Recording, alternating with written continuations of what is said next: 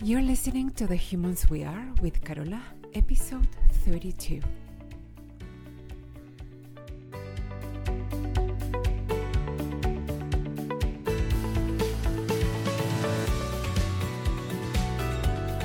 Hello humans, I hope you're doing amazing today. Today's episode has a trigger warning, so I'm gonna try to go slowly through this portion. So if you're with your kids, or if you prefer to stop or to just skip this one, you can do that now. So I'm going to mention in this episode the topics of sexual abuse in childhood, and body image. So if you think that for any reason it's not appropriate for the context where you are or the company that you're with, or that these topics might trigger you, you may want to skip this one. And there's not going to be any graphic or specific depiction of any of those topics or events. It's just going to be mentioned, but I want to give you a fair warning, so just use your own discretion. If you're still here, thank you.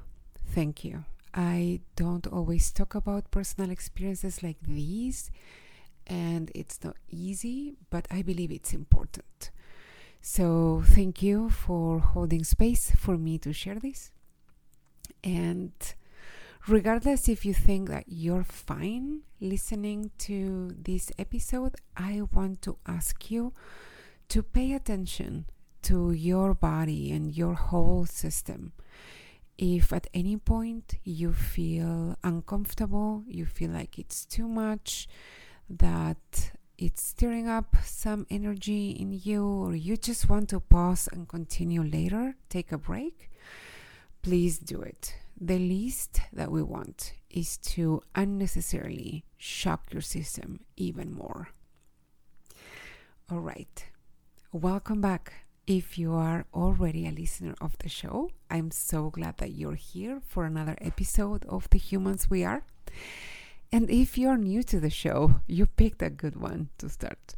And I want to welcome you and let you know that you're in the right place if you are looking for a way to have a different kind of relationship with yourself, with your body, with your future, with your past, with the way that you are and have been in the world. And if there's anything that you'd like to change in that relationship with yourself, my aim here is to support you in that. And the way that I am trying to help you accomplish that is with 3 components. 1 is support, guidance, encouragement, mentoring. 2 is tools, the right tools for the right issues. And 3 is education and knowledge. And this podcast addresses all 3, but mainly number 3. All right, this topic today is so important, and there's a lot that I want to say about it. So if it gets too long, I'll break it down in 2 parts so that the episodes get not so long. Some of you have reached out and told me that you appreciate shorter episodes that you can consume during your commutes or so. And if it's more manageable for most of you to consume these in smaller chunks, I'm all for that. As I've said before, one thing that I want to accomplish with this podcast is to share non-oversimplified information that can help you navigate this life as a human in a more fulfilling way. And that necessarily has to do with inhabiting our bodies, because they are how we exist in this world. For different reasons, at least in our Western world, we have grown very disconnected from our bodies. With industrialization, we've seen a radical shift in how attuned we're able to be to our own biological needs. The types of work or the work culture makes it so that we don't go to the bathroom when we have to go. We make ourselves wait to drink water if we're thirsty, or to eat, or to move. I find myself waiting until I finish an email or a post to go to the bathroom. Many times I'm very tired and I force myself to do more things around the house or just finish one more thing, work a little bit more. And most of the times I am so disconnected that I can't even acknowledge that my body needed something different than what I gave her until... And it's not because I am purposefully mean to myself or consciously trying to punish myself by not giving my body what my biology needs. It's more that I learned to override my biology a long time ago, that I am not attuned to my body's messages anymore. If the messages are still coming, I forgot how to listen. I remember a number of years ago when I was more concerned with body weight, and I coached specifically on that for a while. And just to clarify, I will still support my clients currently if that's what they want to address, but I don't market to that specific problem anymore. And I realized that even when clients came for that reason, we ended up coaching on everything else, and I love it. So I just stopped marketing to that specific problem.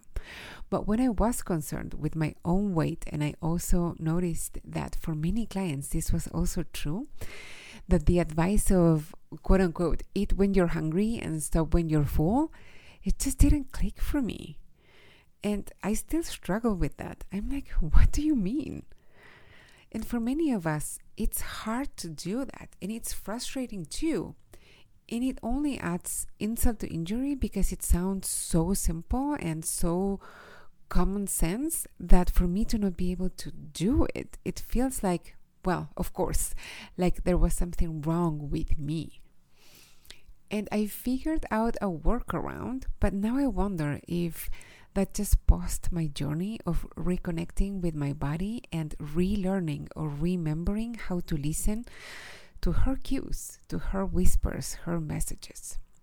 The problem is that when you don't tend to respond to subtle messages, the body will start speaking louder and louder. And that's when we get sick, because there's a message that needs to get across, and it will.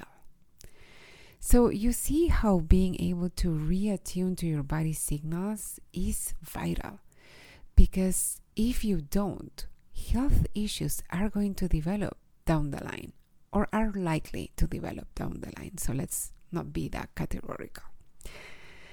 Now, you may be asking yourself, is this me? How can I know if this is me? And I already mentioned the example of not being aware of hunger or satiety cues.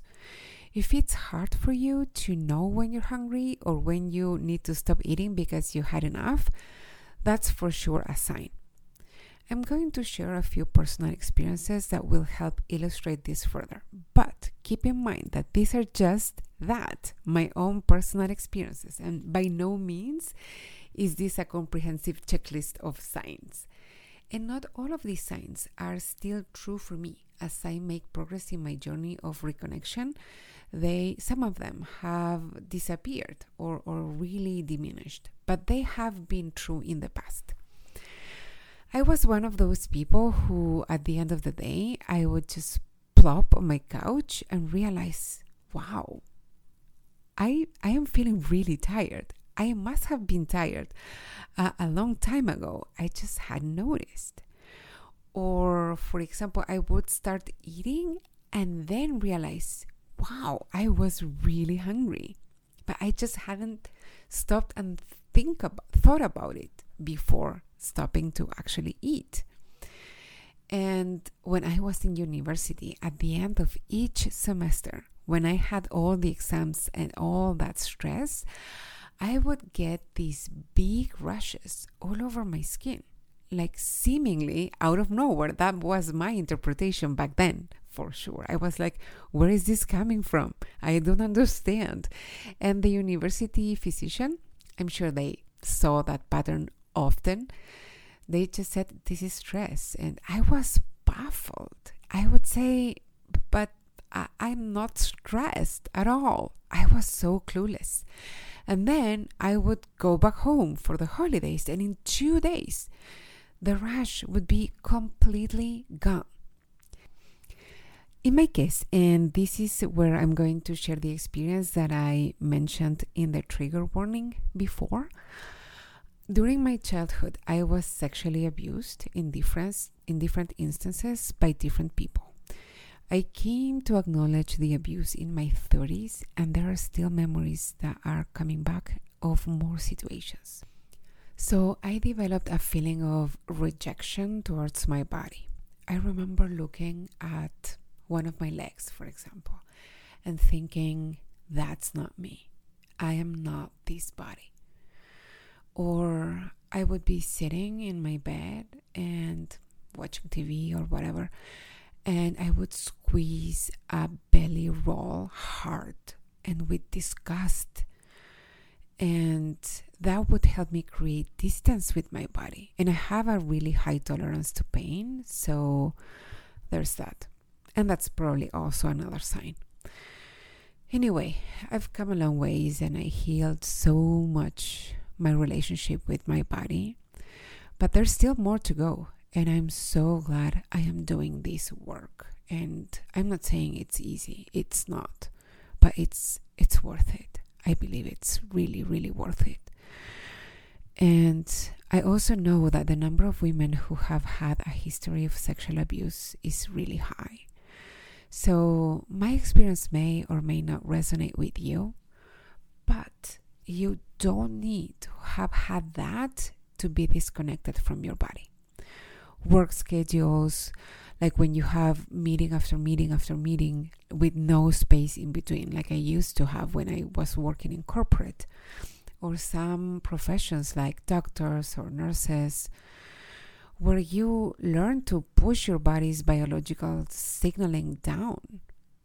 If you were sleep trained or had a feeding schedule as a child, you may not have learned to rely on your own internal biological cues. And if you're a parent and you have done these types of training with your kids and you're hearing this and now you're beating yourself up or worrying or feeling activated, just listen to me, please. It's okay.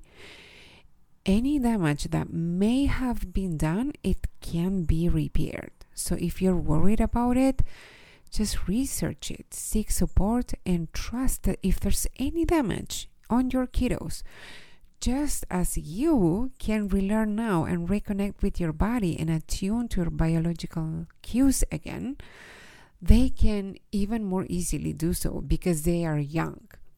So what you can do to start coming back to your body, to start reconnecting with your biology, to grow your somatic awareness, to reattune to this human animal that you are. Your first assignment is going to be very simple. And I got this from my mentor, Irene Lyon, and it's follow your biological impulses. If you're working and in the middle of something and you have to go to the bathroom, go to the bathroom. If you're thirsty, have a sip of water. If you're tired, take a break. I'm working on this myself, so if, like me, you don't realize you're thirsty until you're really thirsty, or that you need to pee until you're bouncing in your seat to hold it in, at the beginning you will need to have some hard check points. So maybe it's an alarm every couple of hours to just pay attention, to turn your attention inward and realize what's being needed at that point. What does the human need? Just listen and give it to her so that you can reestablish that trust. The more you practice, the more your somatic awareness grows, I promise. And this is already getting long, so I will continue next week to cover the topic of somatic bypassing.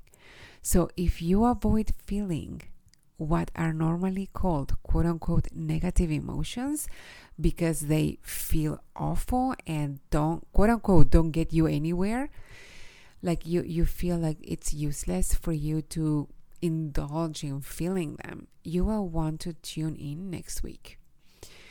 If you want to learn more and apply this to you, to your specific situation, you can work with me. and I will guide you for what you specifically need. If you want to find out more about how I can do that, I recommend to book a free consult right now, which you can do by going to carolafuertes.com/consult. You can also find more about what I do and what I stand for on my Instagram, which is @fuertescarola. I suggest you go to the link in my bio too to learn more about all the things. If you want to support this show, honest reviews in the platform that you're listening to right now are the best way to do so. And I will be forever grateful, and I will shout you out in a future episode. If you have any comments, suggestions for topics to cover, or feedback of any kind that you would like to get to me, you can email carola@carolafuertes.com or DM me on Instagram @fuertescarola. I love the interaction. I've said this before, podcasting can get pretty lonely. So whenever I get a message or hear from any of you, it's so welcome. Okay, I will be back next week. In the meantime, check in with your human. You are her steward, and she needs you to take care of her. That's all for now, my friends. Bye-bye.